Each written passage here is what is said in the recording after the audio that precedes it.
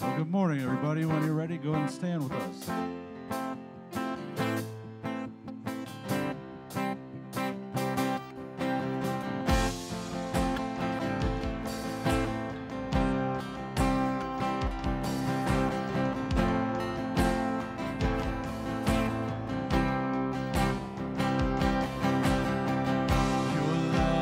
Rescued us, the cross delivered all our hearts from fear. Our hope is here.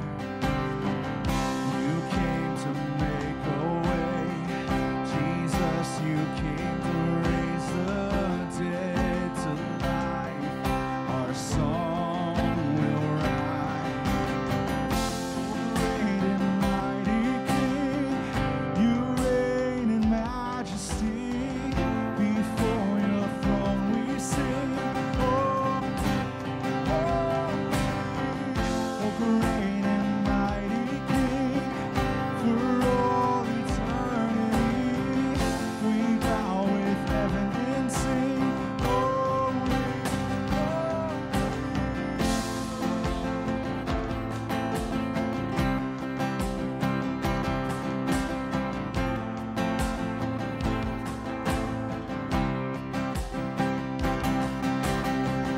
What do we have to bring? This is our offering, our hearts before the risen Lord.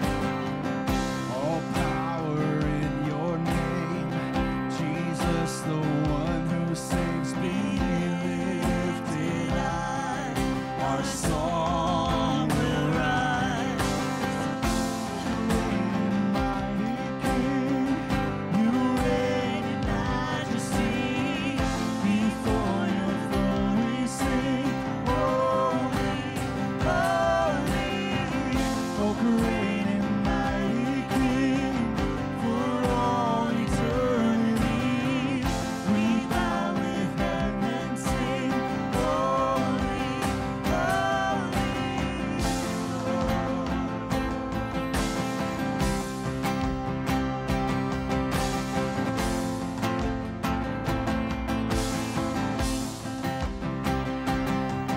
Your glory fills this place.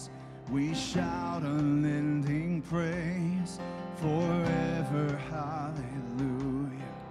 Forever, hallelujah. Your glory fills this place. We shout unending praise. Forever, hallelujah. Forever, hallelujah. Your glory fills this place. We shout unending praise. Forever, hallelujah. Forever, hallelujah. Oh, great and mighty King, you reign in majesty. Before your throne we sing. Holy, holy. Oh, great and mighty King, for all eternity we bow with heaven and sing. Holy, holy.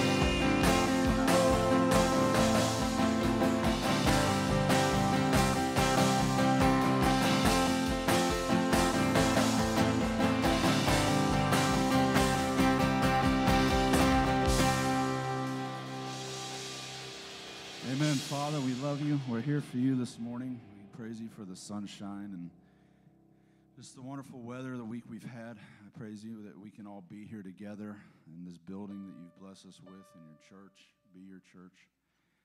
So I pray that as we sing these songs to you, as we praise you with these words and these melodies, as we hear your word today, just help us all to grow closer to you, closer to each other, to be a better church for you, for your community that you've put us in.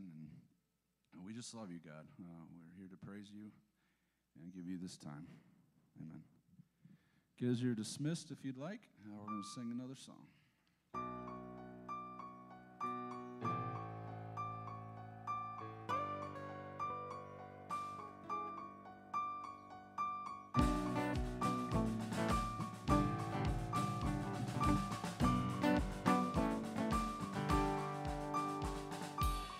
This is my prayer in the desert, when all that's within me feels dry. This is my prayer in my hunger and need. My God is the God who provides. This is my prayer in the fire, in weakness or trial or pain. There is a faith proved of more worth than gold, so refine me, Lord, through the flame. I will bring praise, I will bring praise. No weapon formed against me shall remain. I will rejoice, I will declare, God is my victory and He is here.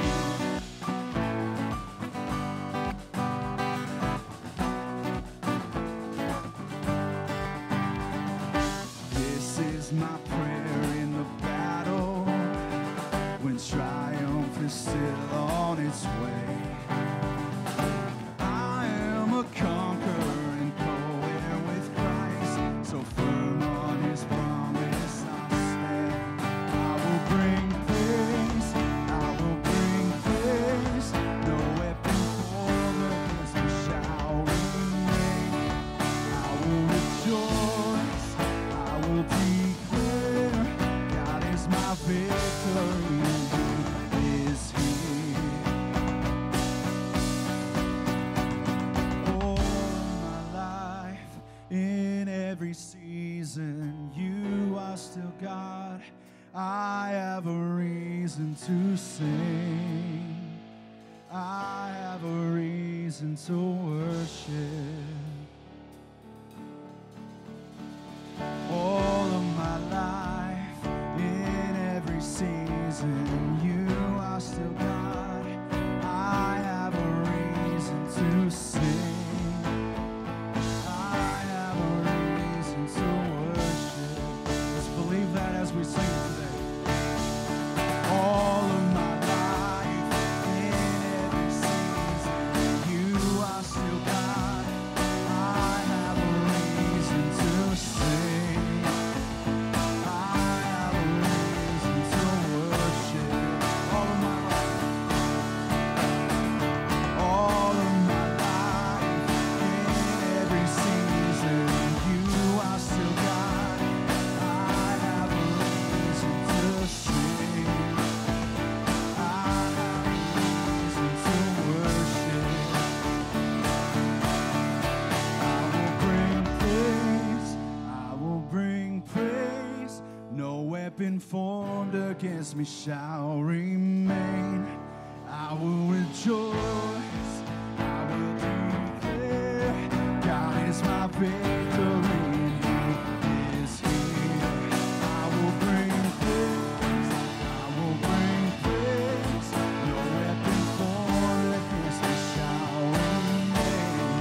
I will rejoice, I will declare, God is my victory and He is here.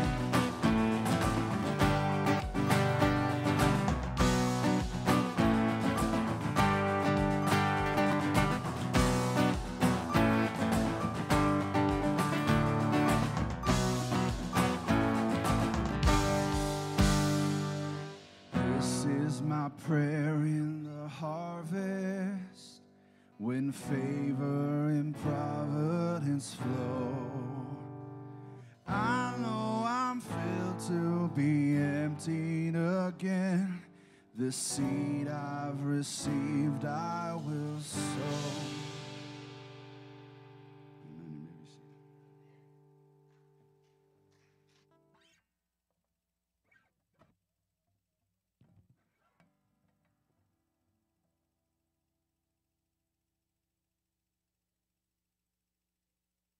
Kind of knocking the rust off a little bit. As you know, I took a little time off and got away to Tennessee to go down to see my daughter, which was absolutely wonderful. It was good to just hit the road and relax and just not really think about anything except trying to avoid getting a speeding ticket on the way down in my wife's car. and then just asking the question 3 times a day, what are we going to eat? And that was really all of my concern. I mean, it was wonderful. But I'm back to my responsibility here, and it is great to be with you guys. Definitely miss my church family, and happy that we can just enjoy what I would call the wonderful 2 months a year in Ohio that we can just savor, and that is when the sun's shining and everything's radiant and beautiful and just gorgeous. And then for the other 10 months, we just anticipate these 2 months, so savor it while you can. But there's another place that God calls us, of course, and that is to worship and set the tone for the first day of the week. And I think that as we do that, we savor the moment so that we can carry the substance of it in our memories through the course of the week and just remember what we did today in elevating and magnifying the name of the Lord so that we can sense His presence going with us. And I hope that's the case for everybody here that's come to seek Him, to know Him, to find a relationship and a friendship in Him. So with those kind of things opening up our gathering today, I just wanted to mention a few prayer concerns. I don't know if you're aware of Ben Bruderly passing away last week, but Ben was a staple in this church, actually helped build the church back in the day, and had a lot of stories about that, and just enjoyed friendship with him. He's been over in Defiance, Ohio for a couple of years with his daughter. So we're going to miss him, but we know where he's at, and there's a celebration happening in heaven. Also pray for Wendell Goddard. Wendell, hopefully you can see us on your phone. He's in the hospital up in St. E's in Youngstown right now, and he said, if I can figure out my phone, I'm going to be at church tomorrow. And so I said, well, call me if you need some help, but then I don't know if that'll work or not if he's trying to figure it out while I'm talking to him. But that said, pray for Wendell. He fell and broke 5 ribs just about a week ago. He's recovering. They had to do some surgery to put him back together, but he's going to have to do a little rehab. So he's a little bit down right now from the fact that he's 89 and he's probably only been in the hospital once. So I said, well, if you've dodged that bullet that long, then, you're putting in a little bit of time here that a lot of people have had to go through. But he's looking forward to being back with us and sitting right back there. We know exactly where he likes to sit. Yep. So anyway, keep him lifted up. Anybody else have anything on your heart today that you'd like to keep before the Lord with the body of Christ here? Anybody have any concerns? Anything that you're celebrating right now? I know we've got a lot of graduates happening. Cliff?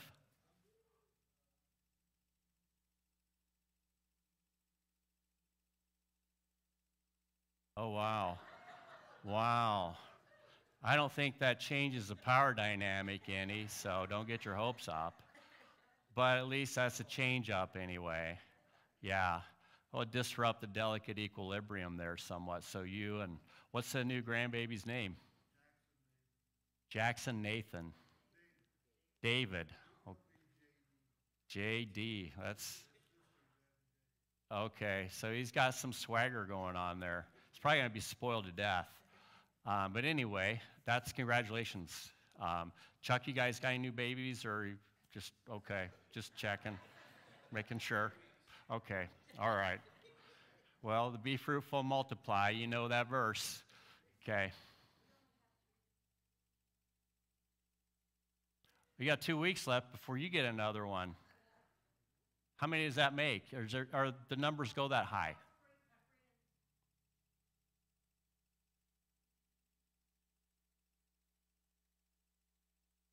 Whew.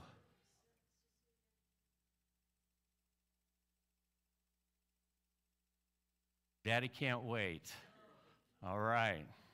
Well, that's exciting stuff. Congratulations. And we'll pray for a safe delivery.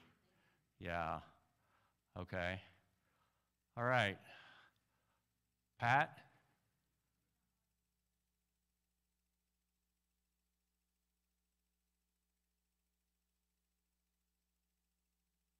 Janet Schaefer and who else? miscarried toy? Okay.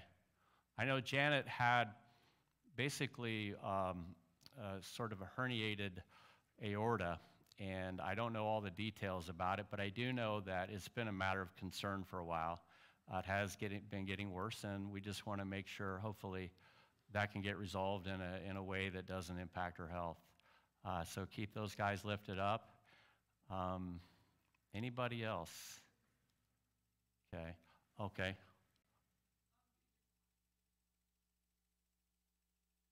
Okay. Mary Shoup, eye surgery on the 12th. Okay, we'll be lifting you up, Mary. Okay. All right. Well, let's go ahead and pray, and then we'll get to God's word. Lord Jesus, as we gather before your throne, we are grateful that you came into our world and you revealed to us in a sense that we can't even imagine what God is like. And coming away from the story of the Gospels, we see that you are not only our Lord and our Savior, but I think for many of us, most importantly, our friend, the one who is faithful, that carries the burden alongside us, the one who encourages us by your Holy Spirit, the one who just enables us each day to know that we can do all things through Christ who strengthens us. So, Lord Jesus, we want to take the things that we've accumulated here, place them before your feet, and ask, Lord, that your mercy would be at work in every life that we've mentioned. We pray, Father, that you would touch those who are seeking encouragement today and bring conviction to us as we root and ground ourselves in the reality of your kingdom and the life that we have in connection with the Father through you. I pray, Father, that you just help families that are grieving right now, especially Ben Bruderly, and that you be with Wendell and that you give him healing and just recover the mobility of his legs and strengthen him, Lord. I know he wants to be with your people today, and I ask that you just work to make that happen. And I pray for our friends who are going up to the University Hospital, Janet and Carrie. Pray that you help them with their struggles. Pray, Father, for your blessing upon these new lives that have either come into the world or that are getting ready to begin their journey. And I pray that there be a safe delivery for Diane's great-great-grandchild. And just ask, Father, that as we take all of these things, and Mary as well, as she anticipates surgery, we pray that you would bless them, that you would be present, that you would be the source for everything that's needed in each of these situations. And even as we look at our needs, we thank you, Father, that you've placed upon us a calling to advance your name, your kingdom, to be representatives, to take the light that is inside of us and radiate it to the world around us, only because you abide within us and dwell within us. And Father, we want to attune to that in a way that affects our families, our friends, people that you put in our path, that when they see us, they see you. And Lord, we ask that as we learn and grow along the way, that you give us wisdom for whatever challenge that is being faced today by each person that's gathered and those who are unable to be with us. I pray, Father, that your Spirit would give wisdom and direction, that you would provide peace, and you would give guidance to things that perhaps are beyond our capacity to know how to solve or to troubleshoot or even begin to overcome. We thank you, Lord, that you are the source for everything, and we trust you in that, Lord, and we anchor our lives in your life, and we want you to dwell in us as we gather. So, Father, as you attune our hearts, help us to pray together the Lord's Prayer. Would you pray with me now? Our Father, who art in heaven, hallowed be thy name. Thy kingdom come, thy will be done, on earth as it is in heaven. Give us this day our daily bread, and forgive us of our debts, as we forgive our debtors. And lead us not into temptation, but deliver us from evil. For thine is the kingdom, and the power, and the glory forever. Amen. All right, well, if you have your Bibles with you or whatever form you look at the Bible, whether it's your phone, you can look at your phone as well, but you're not given permission to say, oh, hey, squirrel. So this is the Lord's time. We'll dedicate that to Him. So just a little preemptive warning there. But hopefully, as we're going through the book of John, God's able to speak to you as He has to me and the things that we're learning. It's a different kind of gospel for sure. It's not like Luke or Matthew or Mark are written kind of in a linear way. John is saying, I'm going to say something, and I want you to ruminate on it for a while, and then you're going to see stuff as you do that will help you to discover who Jesus is. So it's really kind of a meditation sort of book. It's one that you read it, and you're very comforted by the spirit that's in there, because there's just a deep sense of God's love for us. But then you also read it and you discover that God is saying in very subtle terms through John, I love you more than you can ever imagine, but I love you too much to keep you in that place. And there's something that Jesus is up to that challenges the very core of our being. So much so that John's hope is that when you and I read this gospel, our identities begin to shift. Something inside of us changes profoundly so that we no longer see the world the same anymore. And I believe this book can have that effect. And just using that word believe is really the primary driver in the story, because John says repeatedly, I'm writing these things so that you may believe. And there's something about belief and religion and God that are just a given. But the problem is how we understand and relate to the word belief and faith is an issue that Jesus is going to take up here in the story that we're looking at today. As we read John 6, we see something happening that is really just undeniably profound. But it's also something that you look at it and you say, how could this ever happen unless God has shown up on the landscape? And there's something about how Jesus shows up that re-dramatizes some familiar things that people who are familiar with the Bible can kind of see something that reminds them of something that you read about a long time ago. Namely, when Moses led the people out of Egypt into the promised land, and their dependence, the complete and total dependence on God, was really the prerequisite. And there's something that happened in that storyline that Jesus recaptures. And we're going to lead you there as we think about what Jesus wants from you and I, and how we can participate in the thing that He gives us. So as cryptic as that sounds, I just want to take you there for a minute. But before I do, I want to just talk about John for a second. If you can imagine John, who is an apostle, which by definition an apostle is a person that has seen and witnessed firsthand the person in the life of Jesus. And so the 12 disciples, many of them became apostles with the exception of Judas. And as they did, they were firsthand giving a testimony to the things that they saw and the way that Jesus lived and the reason why He came. And the people that later shaped the church were some of these leading lights. And one of them was the Apostle John. And John had an interesting job from my point of view, because when Jesus came, He called 12 people, but then there were 3, kind of like an inner circle. It's not that Jesus is saying these 3 are better. It's just that for whatever reason, these 3 resonated the most with Jesus' sensibility, that He drew them even closer because He could say things to them that they would be like, yeah. Whereas the other disciples, they would kind of get stuff, but then they wouldn't kind of get stuff, and then it was sort of like scratching your head. But He saw something in Peter, James, and John that He said, I'm going to root my whole enterprise called bringing the kingdom into the world and restoring planet Earth and reclaiming every life that would believe in me through these 3 guys rippling out into the remaining, as it turns out, 12 later on, and then on into us, the church. But can you imagine? God shows up on planet Earth, and you are one of 3 people that get to spend 3 years of your life with God himself. I mean, just let that soak in for a minute. I just can't wrap my mind around the fact that he had that front row seat.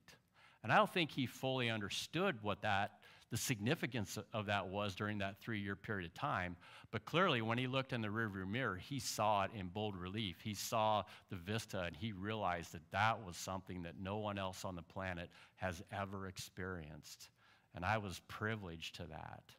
And the overwhelming sense, the overwhelming takeaway that John drew from that was, I have seen and interacted not only with the presence of God, but I have profoundly experienced the deep love of God.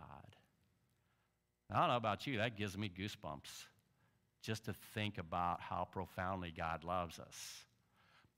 John is one of those books where you kind of chew on it. Do you know where that word ruminate comes from? I know we're a little bit removed from the bovine experience, but basically what it means is a cow is eating the grass, and then it kind of chews it up, puts it in its stomach, and then, unlike you and I, spits it back up, chews it again, puts it in the next stomach, and then repeats the cycle. How would you like to eat your Mexican like that? Let's just wrap our minds around that for a second. That's a process. I'd probably grow to hate Mexican as much as it is my favorite if I had to do it that way. But the product of that chewing the cud is really just a process of digestion where it finally turns into something that we consume on a daily basis, whether it's milk or whether it's beef of some form. But the thing that the word conjures up is that sense of you spent some time here. And that's not an easy thing to do in our culture because we don't spend very much time anywhere. Well, maybe on our phone, but as far as just saying, hey, I'm going to be here, I'm going to camp out here, I'm going to listen, I'm going to pay attention, I'm going to learn, I'm going to grow, that's going to take a lot. But there's something about the Bible that kind of demands that of us. And as John is writing, he's trying to use language to capture what it is like to spend 3 years with God himself. And he actually reflects on it because there's not just John, there is also 1st, 2nd, and 3rd John, and then there's Revelation. So the guy has 5 books that he's trying to say, hey, I can't make you experience God, which I would love to be able to do that with the words that I share today. But even John couldn't do that other than to say, I can give you words that will paint a picture of what life with God is like and what life with God is going to be like and who God is and what his character is essentially like. But it's up to you to discover what that means personally. And so in 1 John chapter 1, in the opening words, it says this. And then we're gonna toggle back to the passage that we're reading today. And in this, we read, from the very first day, John writes, we were there, taking it all in. We heard it with our own ears. We saw it with our own eyes. We verified it with our own hands. The word of life appeared right before our eyes. We saw it happen. And now we're telling you in most sober prose that what we witnessed was incredibly this. The infinite life of God himself took shape before you. And that's from the Message version of the Bible. And not the Message, but the Message. And as we read it in that sense, he goes on to say, we saw it, we heard it, and now we're telling you so that you can experience it along with us. This experience of communion with the Father and the Son and Jesus Christ, our motive for writing is simply this. We want you to enjoy this. Your joy will double our joy. So you get this sense of longing, don't you? That John is saying, we saw it, we're trying to capture it because we want you to know him as we know him. And as we get into the story here in a second, I want to set it up a little bit. Because the challenge that we have today is, how can we recapture and how do we continually rekindle the life and the vitality of that thing we call our faith? And I really think that there are two kinds of connections to God that we have.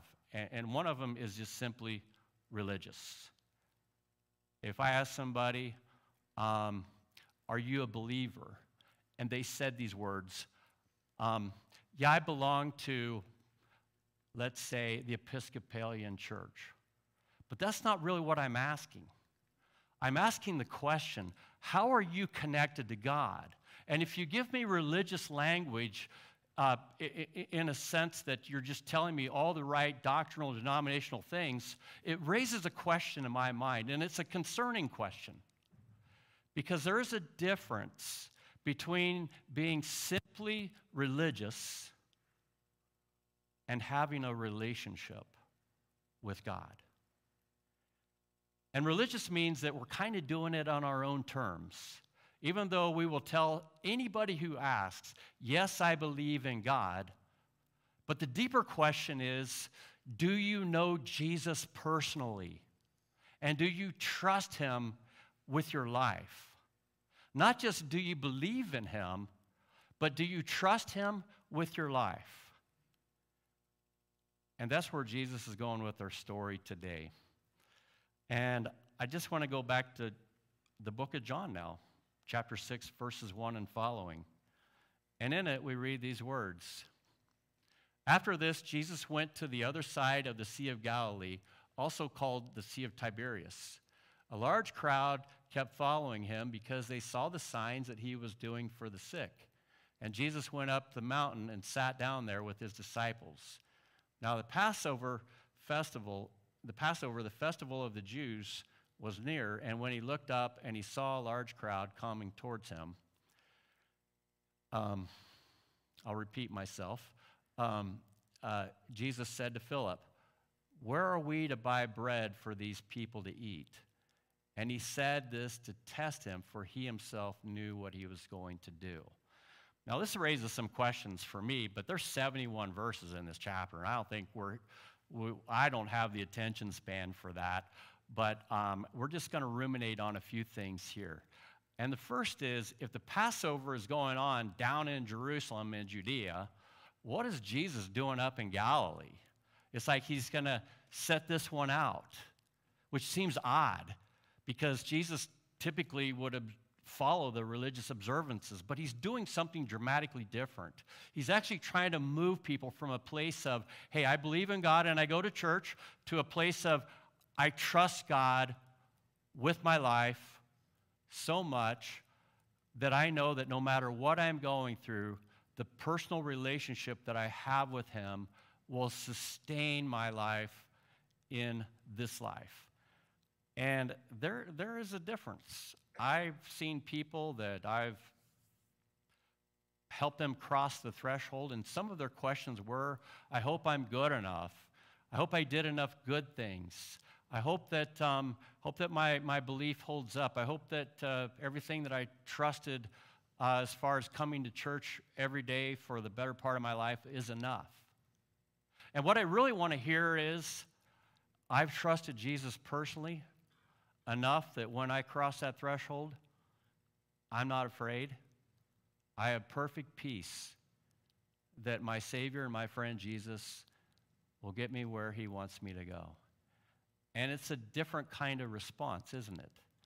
And there's a sense that people looked at the Passover and they celebrated the fact that the angel of death that was killing the firstborn of all the Egyptian males, had passed over the homes of the people that were honoring God and saying, we trust you enough that when you say, put the blood on the doorpost, they did it, and God spared their lives and delivered them into a place of new hope and promise. But there's something about that memory that becomes so institutionalized that they start to forget really what it means. It's awesome that God saved us. We're doing the observance. But trying to sit in that place where you're recapturing, what did those guys go through? What was on their minds? What was on their hearts when God did all of that stuff? Because they didn't know where it was going experientially. And God wanted them to put themselves in that place where they would remember. But a lot of people were just looking at it from a completely different point of view, and it just became a religious box to check. And it was an obligation and, in some cases, an empty ritual. But for them, that was fine.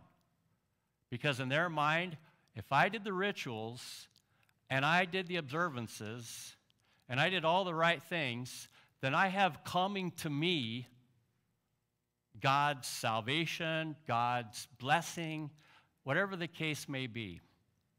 Because there's not only two kinds of connections to God, there are also two kinds of relationships.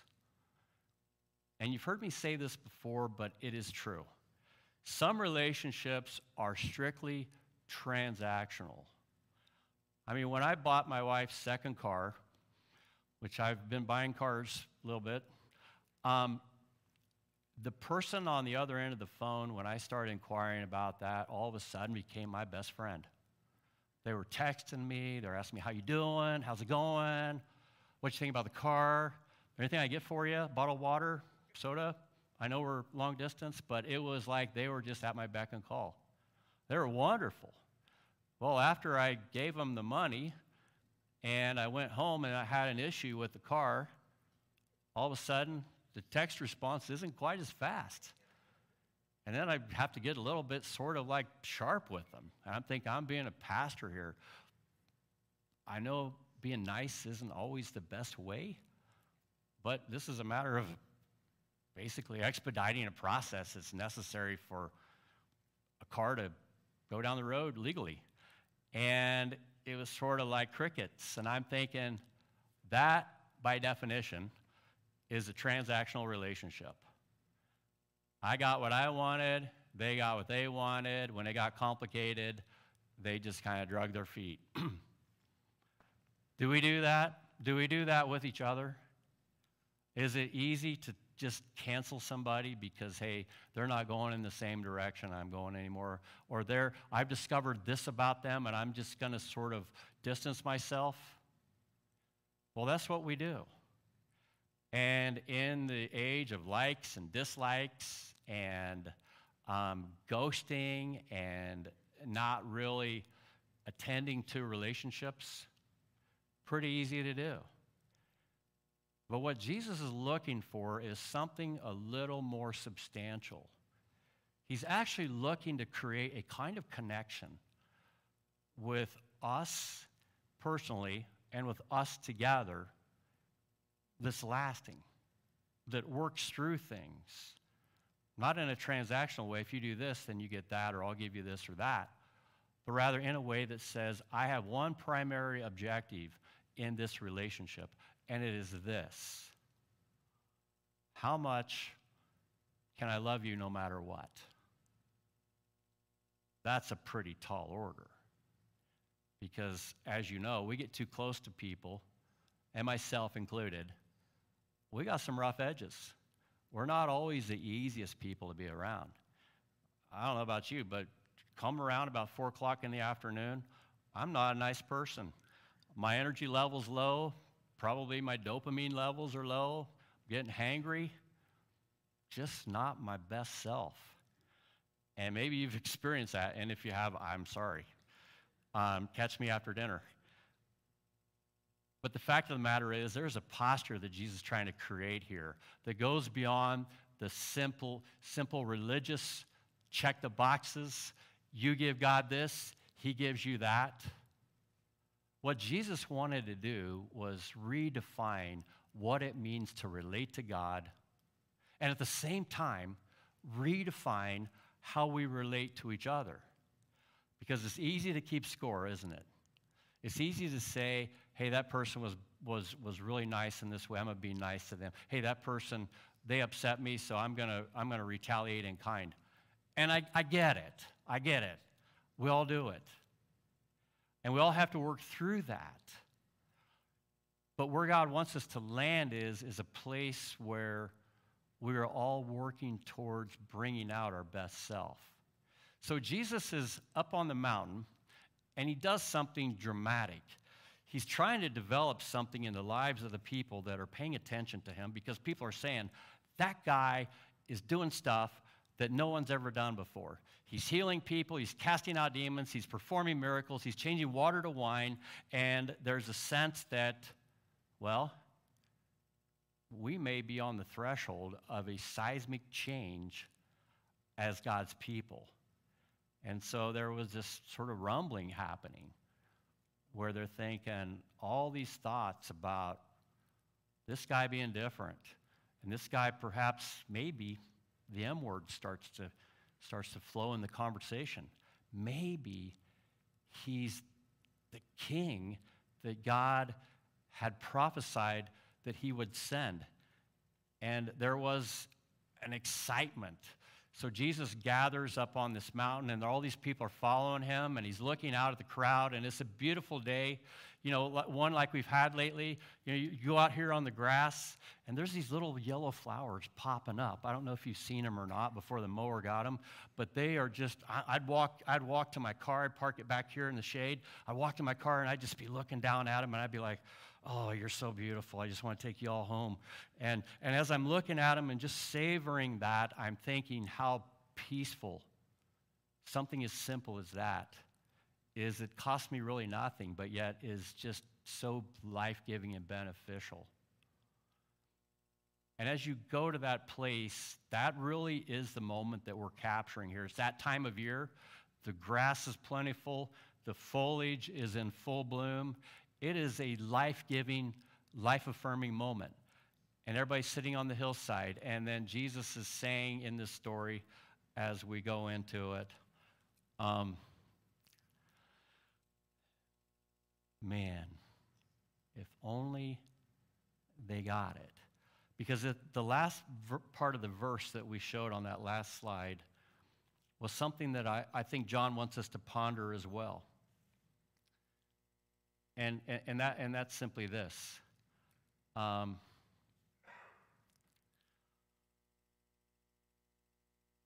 He said to Philip, who asked the question, where are we to buy bread for these people to eat? Because we know hangry and people equals, you know this already. And Philip is concerned about maybe even his life. But I doubt that it goes that far. But Jesus said to Philip, where do we buy bread for these people to eat? And he said this to test him, for he himself knew what he was going to do. And Philip answered him, 6 months' wages won't buy enough bread for each of them to get a little. But the thing I wanted to underscore was what he says in verse 6. For he himself knew what he was going to do. And that honestly is why he's hanging out on this mountain. Because he's going to show something dramatic about who God is and his character that he's already shown before a few times. And that is asking the question, Philip looks at a kid and he says he's got 5 loaves, he's got 2 fish. And Jesus just takes something very minute and minuscule, and he just expands it into a place where it just is sufficient, more than sufficient, to feed 5,000 people. And if you're paying attention to the book of John, he was at a wedding not too long prior to this, and there was just a little bit of wine, and it was running out, and Jesus expanded that stockpile, storehouse of wine to such an extent that it was more than enough. And what Jesus is trying to signal in these different events is that God extravagantly, wants to bless you. And before you think I'm a health and wealth gospeler person, like I'm just saying, hey, God wants you all to be millionaires, it's a little deeper than that, because blessing really centers on the presence of God in your life and what flows out of that, no matter the situation. And Jesus wanted to generously just pile upon them the thing that they needed in that hour to show the extravagance of God. But there's a problem. And it's a problem that you and I all have. And that is, whether we admit it or not, whether we like it or not, we put up barriers. We want God, but we want God on our terms. And as the story unfolds, we discover that. Because a little bit later on, as this happens, and people are just totally amazed by what transpired,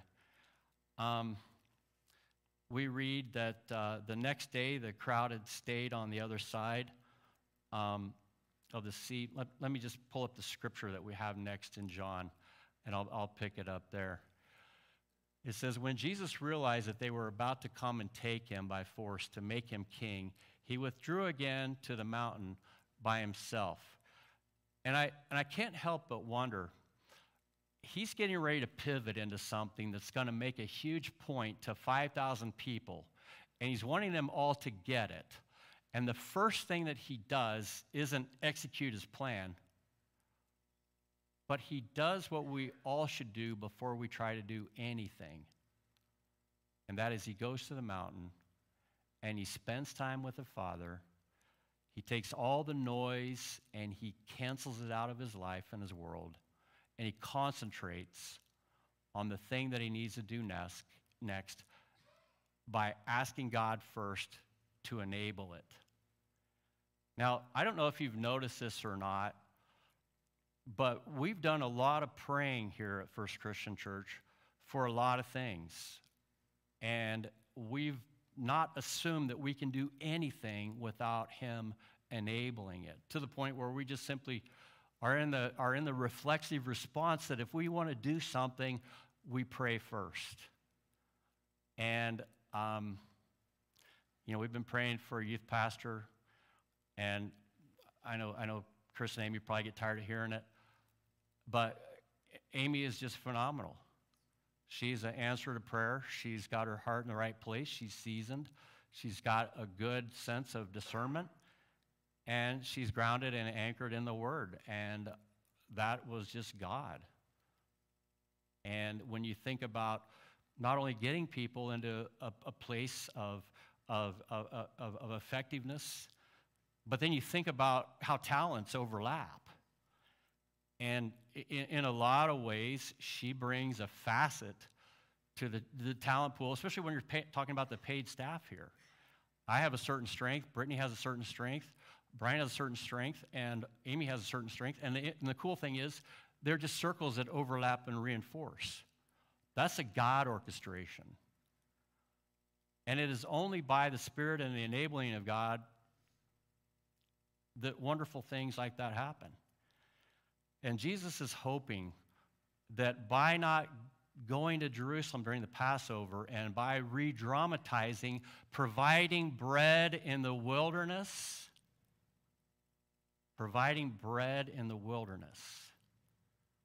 that people will tune into the fact that this isn't a God who's just showing up as a pillar of cloud by day and a pillar of fire by night. This is a God who's showing up in the form of us. And he's dramatically showing the provision of bread in a way that's very ground level. And what he's signaling to the people who are consuming this is, I fed you.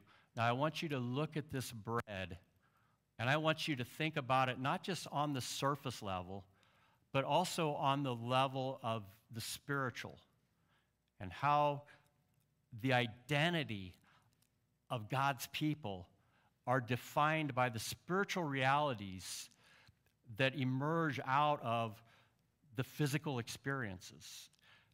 And John he's really keen on making this point, because every time you read something in John, he's saying, here's kind of the surface level. Here's kind of the ground level, practical way of providing wine at a wedding. But I also want you to think about wine in the role of God's people and the history of it and the prophets and God's provision and what it means in terms of a marriage. And I want you to think about the reconnection that God is longing to create, that he lost way back in the garden with his people. And the only way that he can truly define that is using marriage imagery. That special intimacy that occurs not when we are religious, but when we have a relationship.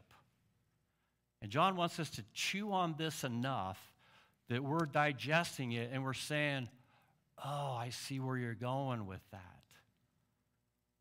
It's a key moment that requires Jesus to get away and to get everything in its proper place as he engages the Father so that he can come down back off the mountain and he can create the greatest impact on the hearts and the minds of the people that he's trying to lead into a new identity and a new place.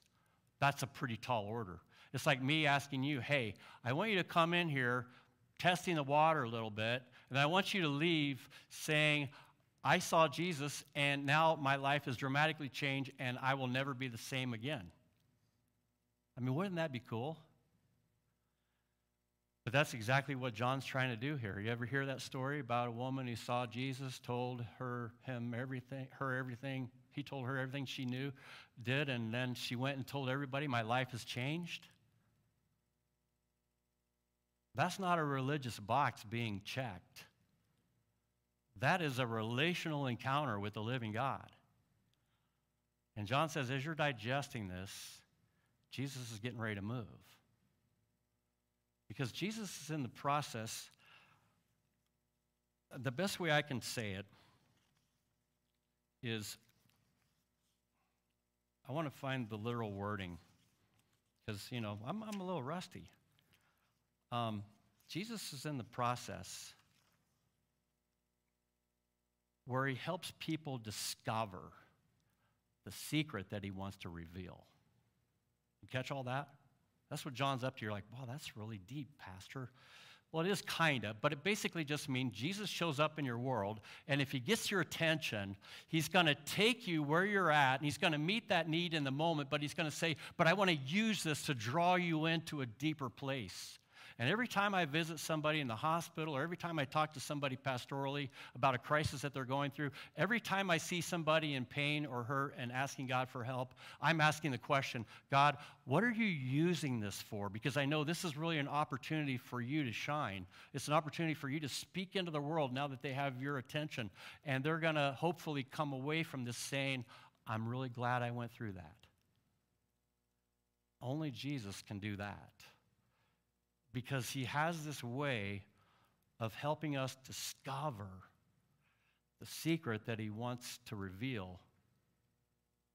And you know the hardest thing that God has to do in that process? It's just get our attention. Now, being married to a school teacher, I hear stories pretty much every day while the school year is going on. And invariably, it'll involve a child that is painfully like one that I was. That kid's not paying attention. That kid's acting up. That kid, if I could just smack him upside the head.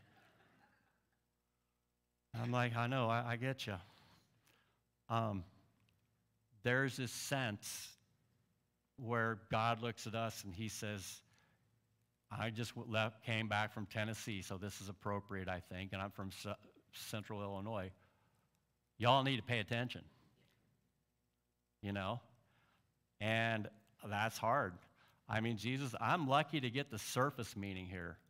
If you're asking me to spend a little time here thinking about the story, that's a challenge. But sometimes he'll sideline us a little bit so that we get his attention, and then he says, I'm glad I got you here. I don't want to keep you here, but I will keep you here long enough that you will get it. What was the need that the people had? They were hungry. Who provided?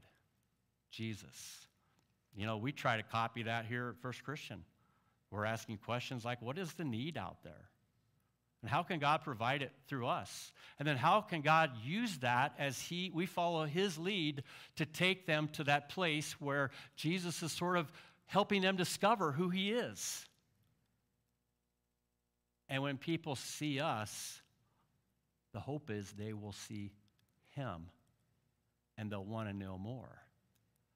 But the story is 71 verses long, so I'm just gonna kind of fast forward where it goes. So Jesus comes down the mountain. The disciples get on the boat. They cross the boat over to the other side, on the boat to the other side. And as they're going, there's a storm. And no, there isn't a storm yet. That's another story. As they're going, they see a guy walking on the water. Well, who does weird things like that with water? Walking on the water, parting the water. Who does that stuff? Well, if memory serves me correctly, God. And when they see him coming, what does it say? They were afraid. Because that's a huge weirdness happening. It is the unthinkable, which becomes undeniable. And that really is the definition of faith. It's when the unthinkable becomes the undeniable. I mean, I can give you 40 reasons why you should believe in Jesus. But the unexplainable, the unthinkable, when it meets the undeniable, you're like, I don't have words for it, Pastor. All I know is something's different. All I know is I'm starting to kind of see it. All I know is Jesus, he's a lot more personal than I realized. 90% of the people in the United States are not atheists. 90% of us will say, we believe in that thing that we can't explain. We just don't know what to do with it. But then Jesus came and he says, I want to show you what to do with that thing you can't explain, God. And then I want it to become so undeniable that you believe it so much that you trust it. I could put a chair up here, and I could say, I believe that's a chair. But do I trust it? I may look at it and say, yeah, I know who put that together. And they don't know a crescent wrench from a screwdriver. I don't think I'm going to risk it. It's a nice-looking chair. I believe that's a chair. But will I sit in it? No. Or Jason or Brian, who have new tools and stuff, hands down, if they put something together, I'd sit on it 10 times out of 10. I would trust it. And as I do, I'm actually saying the action is embedded in the belief. That's the only way it works. It's the only way you can say, I believe in God all day long, but if you don't trust him with the vital things of your life, I don't know that you really believe. I think perhaps I'll be generous and say you're on the road to discovering, and that's where I hope you would be, but you're not quite there yet. And truth is, I don't think any of us are there yet. Where we completely, I'm not trying to judge, completely and totally trust him with everything. It's kind of like moving from the continuum of being religious and kind of having God sort of the way we want him, but learning along the way he's making us more the way he wants us, and having a relationship. And each of us comes to a place where we realize that's what I need. A relationship. Now, the crowds, they saw something weird going on with Jesus because he's showing up where he shouldn't be showing up, and they're bringing their questions, and they're following like they're groupies or something. And as they get to a place where they're asking him a question, they're saying, we don't know whether to make you king. We're just ecstatic by what we're seeing, because this is a moment that I think our kids and our grandkids and everybody's going to be telling for generations. Are you the king? Are you the one? And what does Jesus say? He could have said, I appreciate the fact you guys are getting it. Let's keep going. He says, no. You know what?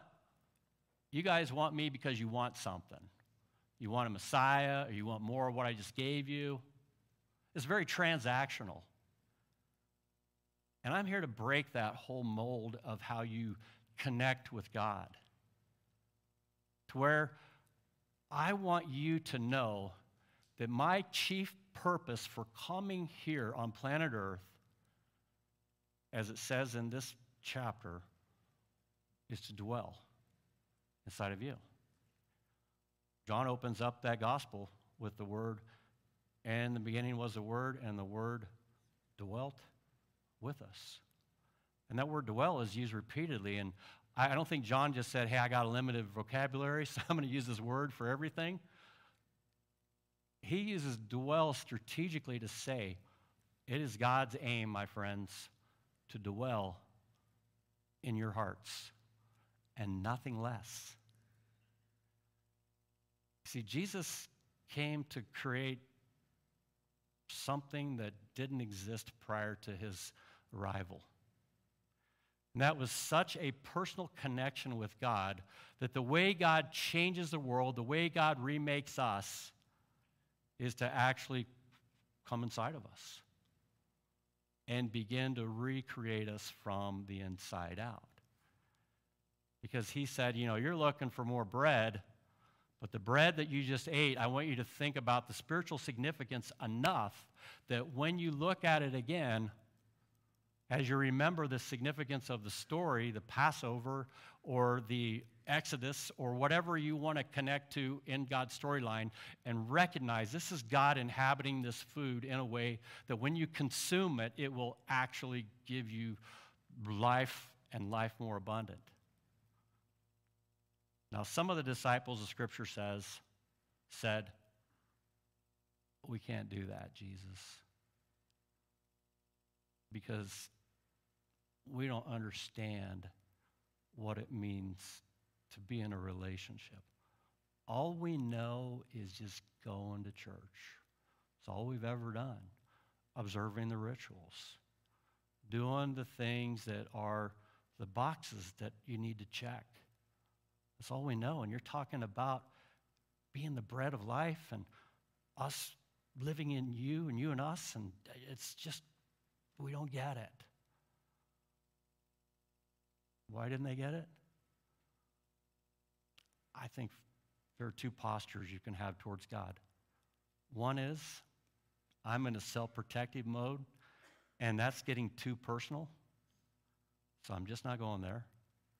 Or the other one is, I have nothing to lose, and so I'm opening my heart to you, God. And then those who stayed began to see it, and we're glad they did. What I like about how the chapter ends, or how the section ends, is the disciples say, if that's the kind of bread that you're bringing to the world, we want more of it. Kind of sounds like the Samaritan woman and the people that were enjoying the wine at the wedding feast. There's this sense that, and I just want to make a point here, because we went to a mega church while we were by Mayim's, it's just down the road, and she's shopping for a church. And Mayim is, she's a thinker, and so she likes lots of doctrine, lots of content, heavy stuff. I can't keep up with her. So I just sent her to Tennessee to the buckle of the Bible Belt, and I said, maybe they can help you down there. But the reality is that the sermon, by her measure, was too shallow.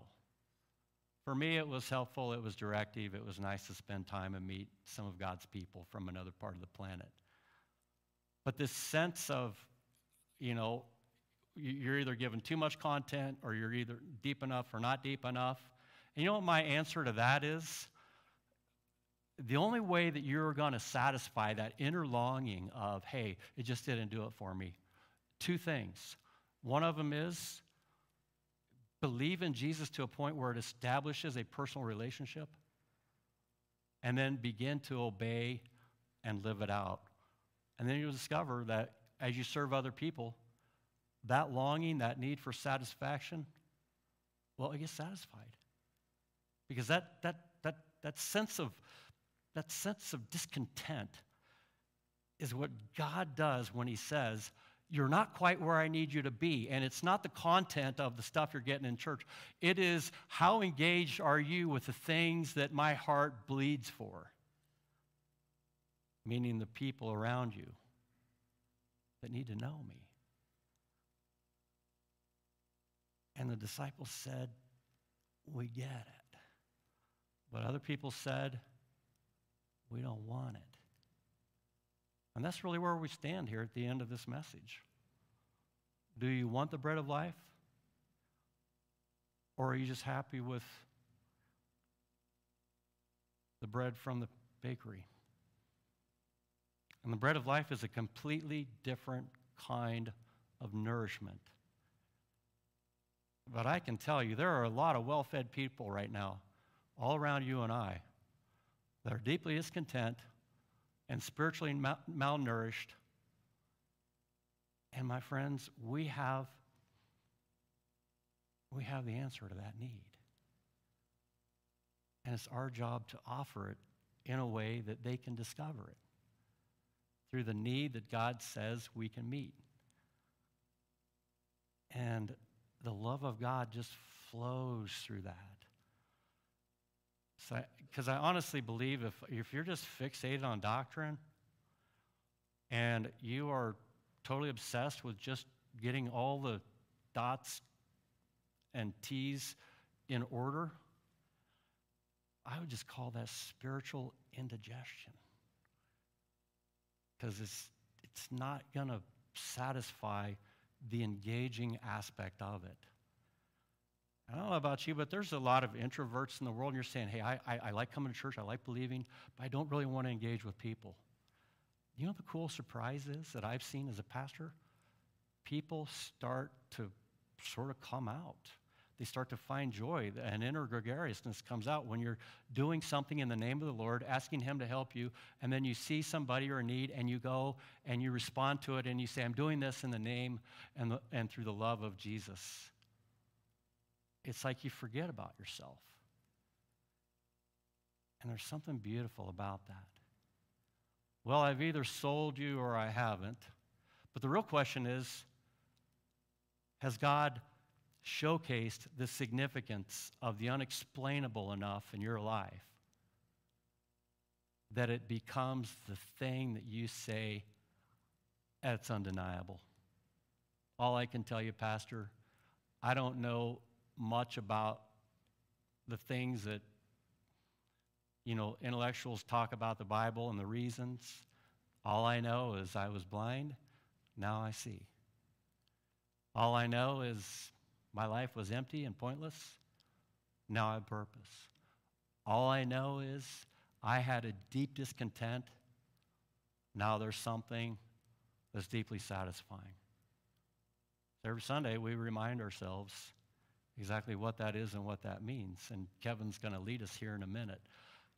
So I just want to end this by praying for you. I know I made up for, last week, and I'm so grateful that Amy jumped in for us. So I will end there. Would you bow with me? Our Lord Jesus, we are so thankful that you are present. And not only that, you have a posture of deep and profound love for us. And in subtle ways, and in ways sometimes that are dramatic and overpowering, you take us where we are and you lead us to where we need to be. Sometimes it's through convicting words, and other times it is through just a gentle nudge. And at other times it is just when we have a deep need and we see clearly it was only sourced through you. And whatever the case here is in the room, Lord, I just pray that each of us will have moved from being simply religious to being in a right and transformational relationship with you. I pray, Father, that you open our eyes to see what we can't see otherwise without the abiding presence of your Son. I pray for our church that we would be engaged in a way that as you open up opportunities for us to serve, we are faithful in obeying that call. I pray most importantly, Lord, that you would just be magnified in your people so that ultimately when the day comes, you would be glorified by everyone that calls on your name. We thank you, Father, for this bright and beautiful hope that we have in the life-giving name of Jesus. And I pray that that would be in every heart here today. In Jesus' name, amen.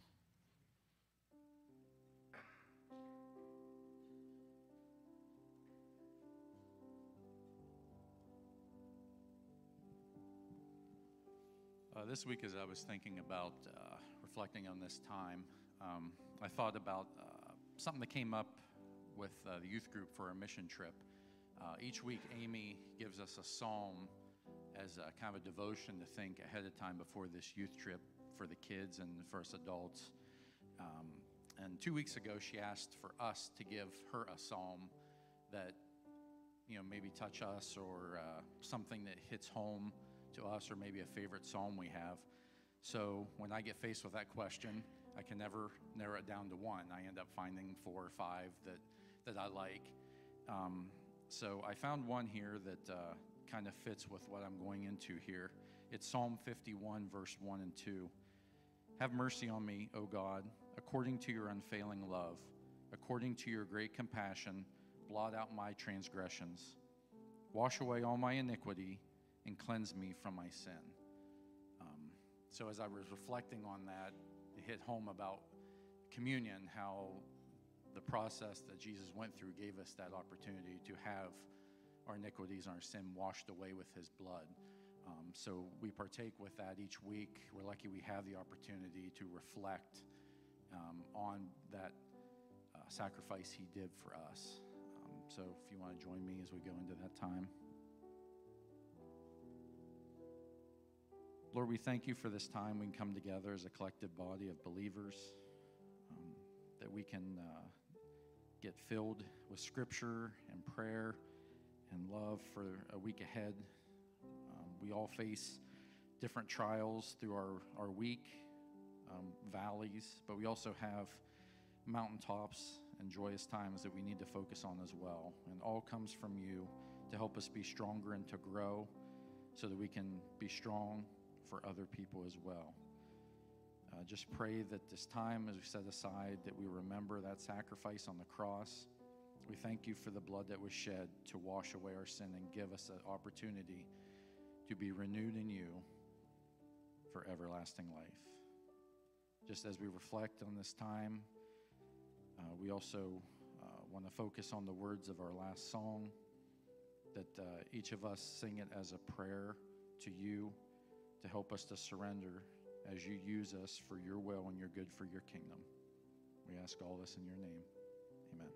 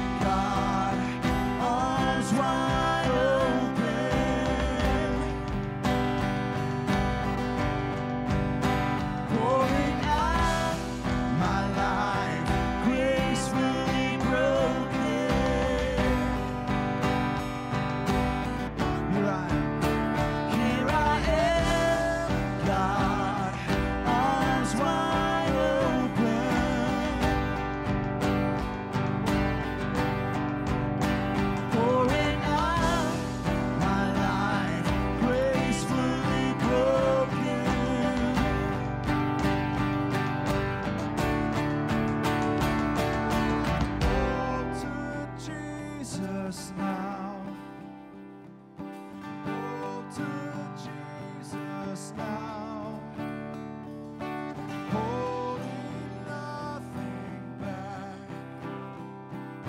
holding nothing back. And I surrender, I surrender, I surrender,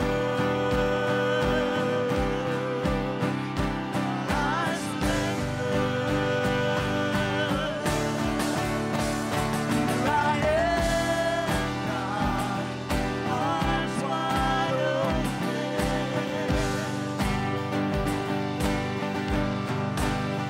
pouring out my life, gracefully broken.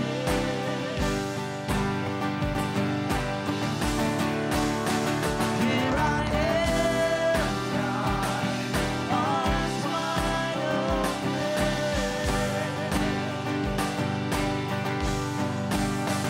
pouring out my life, gracefully broken.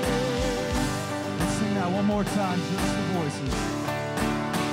Here I am, God, arms wide open,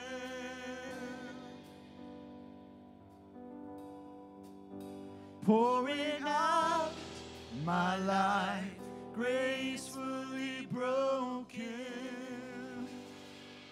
Father, we love you. We praise you. I pray that as we go from here, we put you first in everything, to surrender more to you each day, little by little.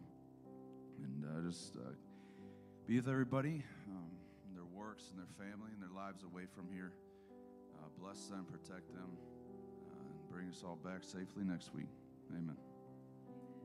It's nice being with you. Don't forget, there's a bake sale going on to help out the youth. Go over, get some cookies and stuff like that. And I'll see you next week.